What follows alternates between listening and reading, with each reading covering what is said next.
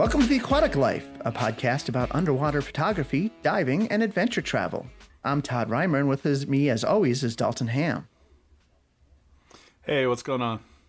It's good, man. How about you? Pretty good, just trying to stay quarantined in coronavirus 2020. That's right. Yeah. Well, before we get into our main topic today, why don't we tell everyone what's been going on this week? As you mentioned, it's quarantine 2020, and so photography options are a little bit limited. Yeah, since they have canceled pretty much every sporting event and businesses are shutting down that aren't essential businesses, work has pretty much come to a standstill. So just been catching up on some TV shows and just doing stuff around the studio, cleaning up, organizing, things like that. How about you, bud? It's kind of been a little bit odd in that I have two new leads for work. One of them happens to be at a hospital working with OR nurses and things like that. So I'm a little bit concerned about taking them up on that job, as you can imagine. So I'm not finished with that yet, but we're going to have to see how that goes. But just like you, I think all the streaming services have been put to good use. I think starting next week, I've got to tailor down and then concentrate on some personal projects we can do at home. I've got some ideas of, doing some more dog photos and playing with some of the lights you let me. So I'm hoping to get into that next week. Awesome. So our main topic today is 5 quick tips on how to take a better photo while you're diving. So why don't you start off? What is tip number 1, Dalton? Well, I think probably number 1 would have to be, if you think you're close enough, get closer. And by that, I mean exactly what it sounds like. Get closer. I see so many people that'll take a photo, and then when we're looking at it, I'm like, that's it's pretty good, but you probably could have been a bit closer. And I think underwater that is especially important. You want to tackle on some of the reasons why there, Todd? Yeah, I totally agree. This is a problem in nature photography in general, whether you're shooting topside or underwater, but it's usually magnified underwater. First of all, you're not walking around and stopping at a spot. You're swimming and you're in awe of nature, and you basically have wildest life that you want to take a picture of, but you also have the urge to respect them. But you have to also remember you're shooting wide angle, usually as wide as possible, which we'll talk about those reasons later on. But you basically want to shoot as wide as possible, which means that your subject, even if you see that looks like, you have a shark that's just a couple of feet away from you, and you think, oh yeah, I'm going to get a picture of that shark. It's great. It's going to turn out great. But you take that picture, the shark's going to look tiny, even at a couple of feet away. Any subject, when you're shooting wide angle, is going to look much smaller than in real life. So you have to get even closer than what you think is natural. And then if you happen to be shooting with a fisheye, it's magnified even more. So most of the subjects, when you're shooting wide angle, you need to get closer. But the same is true even when shooting macro, is you really have to think about filling the frame with your subject. When I first started diving, it was definitely not something that's natural. You had a normal distance that you have in the back of your brain of, oh, yep, this should look good. I'm pretty close to that subject. You take the picture and you're definitely way too far away.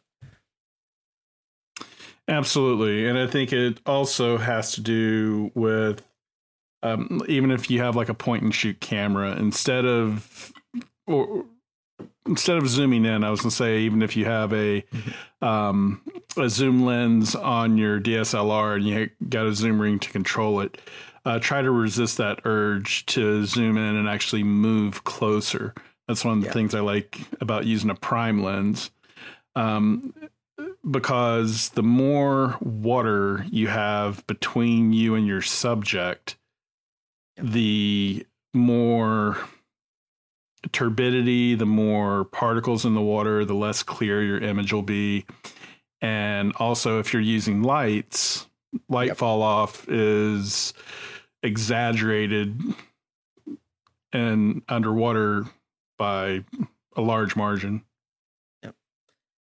Exactly. So fill the frame with your subject by getting closer and reducing the amount of water that's next to you. Your strobes will be more effective. You'll have better color. You'll have less backscatter. So if you think you're close, get closer. And if you're just starting out, it's definitely a mantra to think about every single time. Yep, absolutely. What is tip number 2, Dalton? I'm going to make you do all of them. All right. Tip number 2, we got dial in your camera settings before you get in the water. So what are your jump settings, Todd?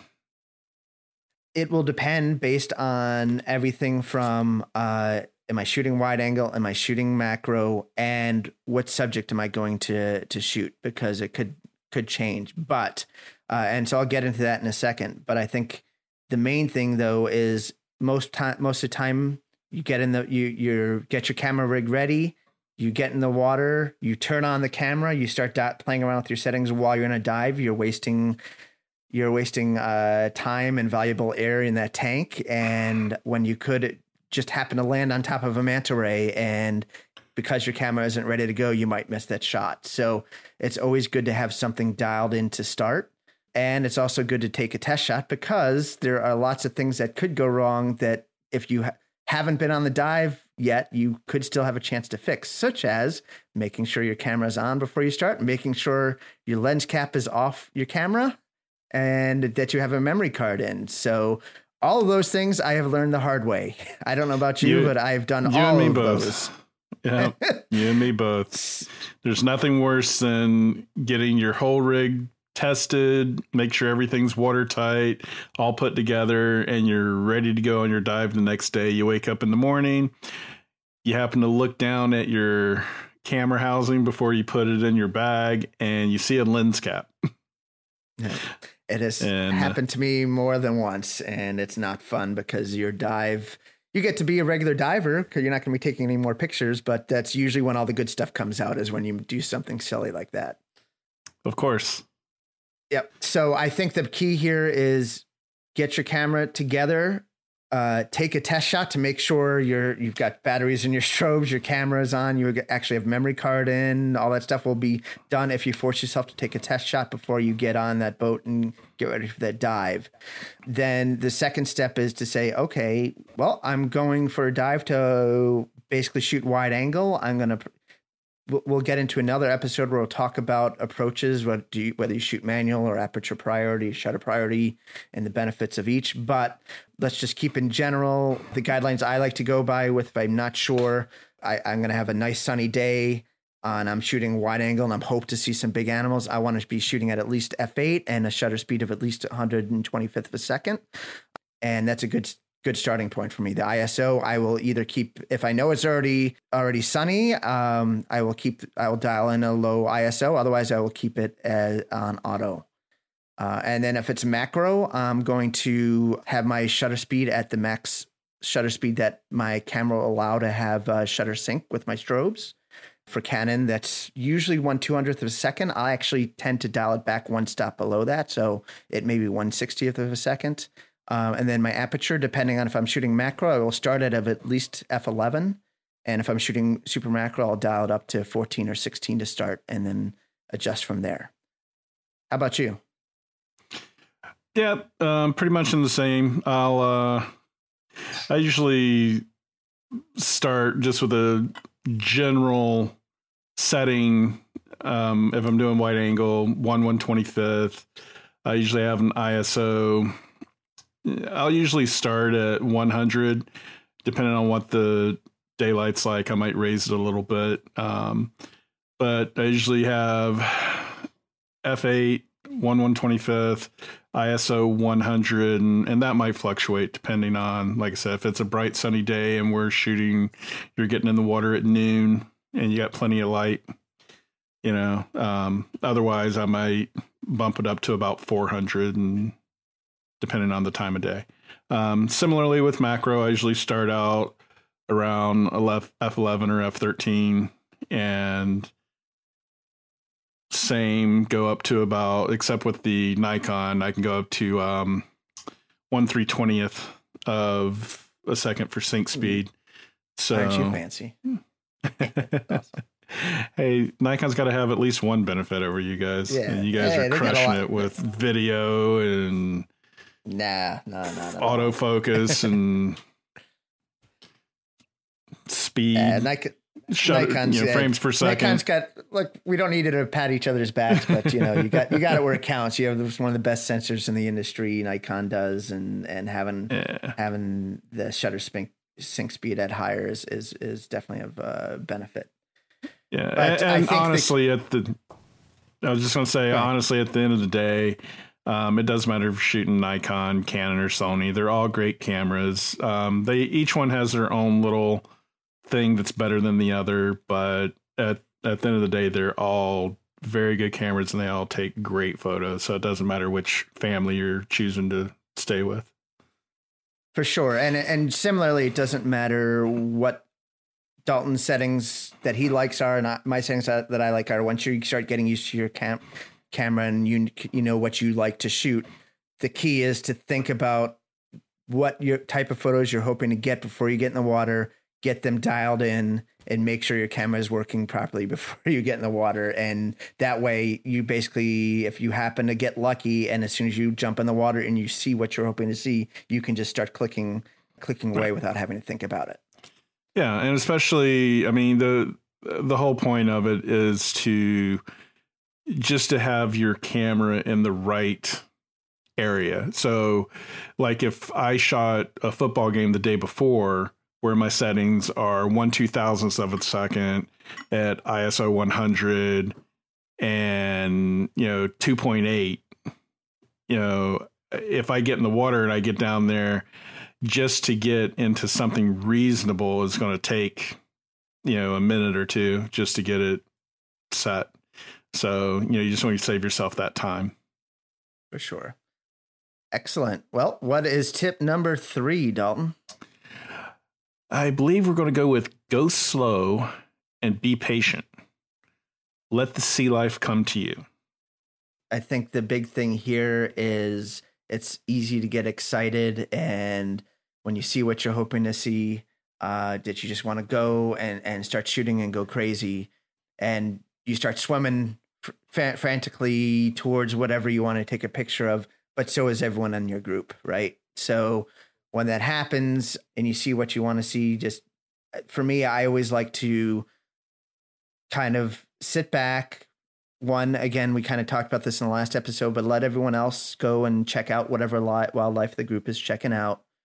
But also, sea life tends to react better towards things that aren't swimming directly at them in a frantic manner where they think their life might be in danger. And so if you kind of scope out and observe the animal behavior, move slowly, observe how the animal's moving and which direction it's moving so you can best be positioned, you tend to end up being in the right spot for when something swims by. Yeah, and also, I mean, you have to remember we're on an open circuit system on scuba, and we're producing all these bubbles, making all this noise, and they definitely know you're coming far before the time you actually get there. So the slower you go, just like with, if we were in a parking lot and I came running up to you waving my arms and screaming, you're going to be on edge. Yes, you're probably going to get in your car, close the door, roll up the windows.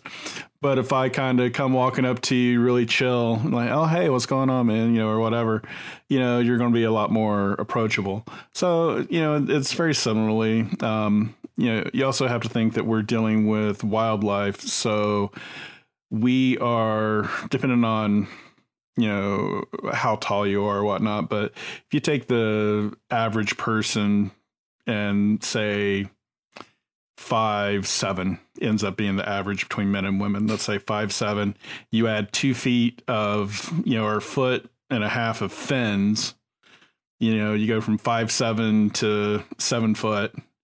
And then you strap on scuba gear. So you got this big tank on the back. So now you're, depending on what your body type is, now you're twice as big as you were before, and you're making these weird sounds. You're something that they're not accustomed to seeing, and they look at you as a potential 7-foot predator. That's, so the slower you can take it, the better off you'll be. Excellent. I love that analogy. That's awesome. Okay, so what is tip number 4, Dalton? Shoot up. And I don't think we're talking about drugs here.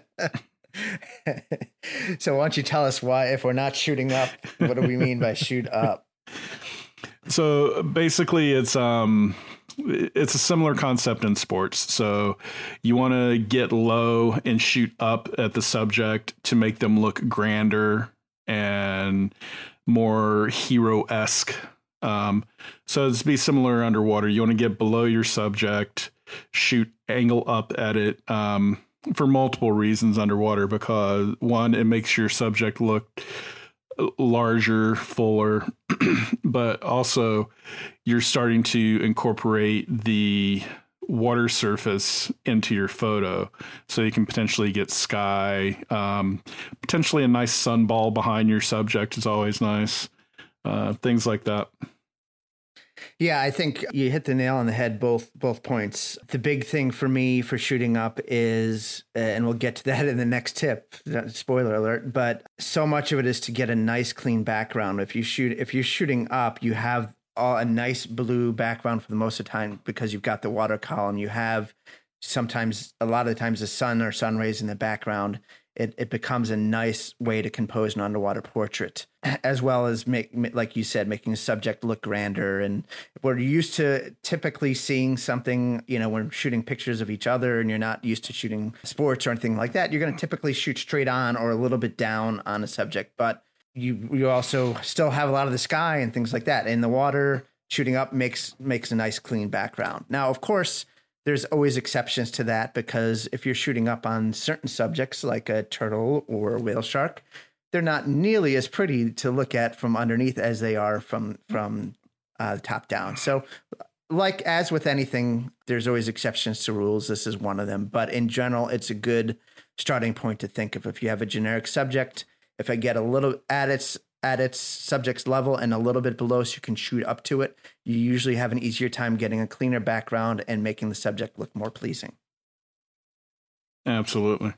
What is tip number 5? Number 5. So tip number 5, we have the negative space. Background is as important as the foreground or subject. Sure. So as we were just referring to in the last step, is a lot of the times you want to get a picture of your subject and like, okay, there's this great turtle, but he's stuck in a bunch of a coral or under a rock. And you could get a good picture of the turtle and be really close up to it. You got right to its nose. It's you took your time and you're patient, and it's not afraid of you, and it's letting you sit right next to it. And you get this great picture, but it's sitting kind of wedged in between a rock, and there's all sorts of stuff that's stuck behind it. Your photo is not going to be very pleasing. So a lot of times, this is the most difficult part of what turns a decent photo into a really good photo, is understanding the foreground is as important or more important even than the subject itself. You want to have a nice, clean background. You want the background to basically tell a story, if anything, for what where the subject is. And a lot of times it's so difficult to find that right spot. If you start looking for that background that has a nice reef, that has a nice pleasing shape, or you have a nice clean background, you want to have that in the back of your mind. And it takes some due diligence to keep that in mind, because you're like, oh, hey, there's a turtle, there's a shark, there's a ray. You just want to go take a picture of it. But you want to have in your mind, as you're looking through the viewfinder of that subject, is what's happening in the background. Is there stuff that's, branches of seagrass or something else just cutting across it where it looks like it's going to be growing out of the animal? Am I shooting down on it, and so now all you're seeing is the seafloor, and that's not very pretty? Maybe I need to get under it, shoot back so I have a nice clean blue background. Or, hey, I want to just shoot a nice reefscape. Well, now I need to look at that reefscape I'm going to have lots of little anthias or small fish, but I need to make sure that the coral reef that's behind it is a nice, pleasing set of coral versus just any random piece where that is. And again, we can talk more about that later, but that's kind of the thought is, yes, the subject is important, but the background and having a nice, clean shot, it's much, much harder to get a nice, clean background, especially underwater. So you have to really be diligent about thinking about that when you're composing a shot. Absolutely. I couldn't agree more. I think one of the first things I do if I see a turtle or a shark or angelfish or anything that I want to take a photo of is before I even start approaching it, I just try to look and take in the whole area and decide, okay, do I want to go low? Do I want to go left, right, above, and make that plan before I even start approaching it.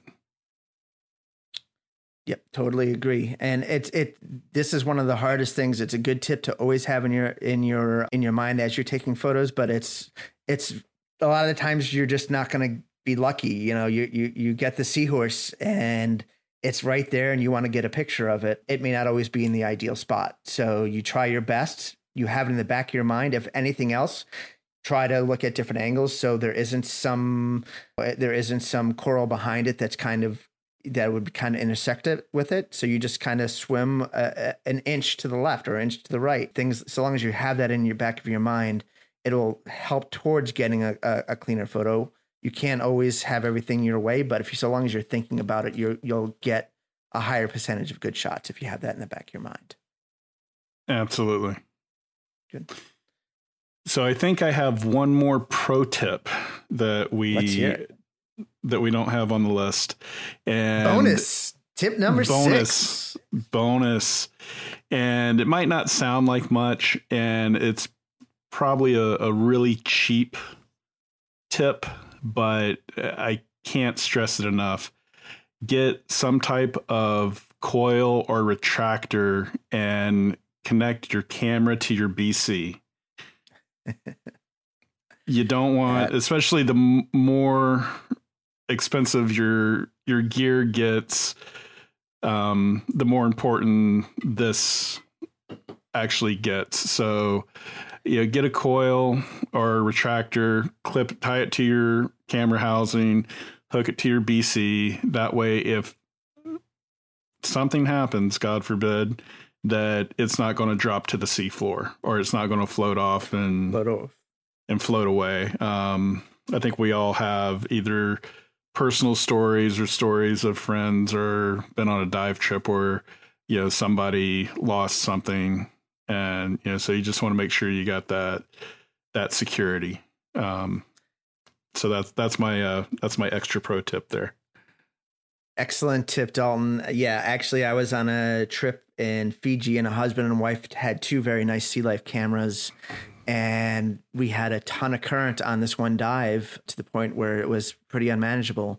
But the Sea Life cameras, they're kind of in between, right? They're small enough to handhold, but they did not have them secured to their BCs, and they had trouble hanging on, and they both lost their Sea Life cameras on the same dive. And it was heartbreaking. I felt for them. And especially when you're talking about, something that's $5 to $10, 15 maybe if you're, splurging on some extra bells and whistles on your retractor. So, it's money well spent. Totally agree. Well, I think if we give it some more thought, we're going to have a lot more quick tips to keep giving you. We'll definitely come up with 5 more quick tips. I'm sure you guys can all think of them. So if you have any good quick tips you want to tell everyone, please make sure to write on into feedback@theaquaticlifepodcast.com.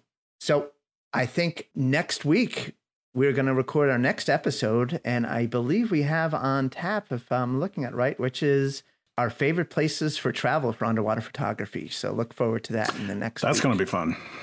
That's going to be a lot of fun. So before we wrap things up here, why don't you tell everyone where they can find more about you, Dalton?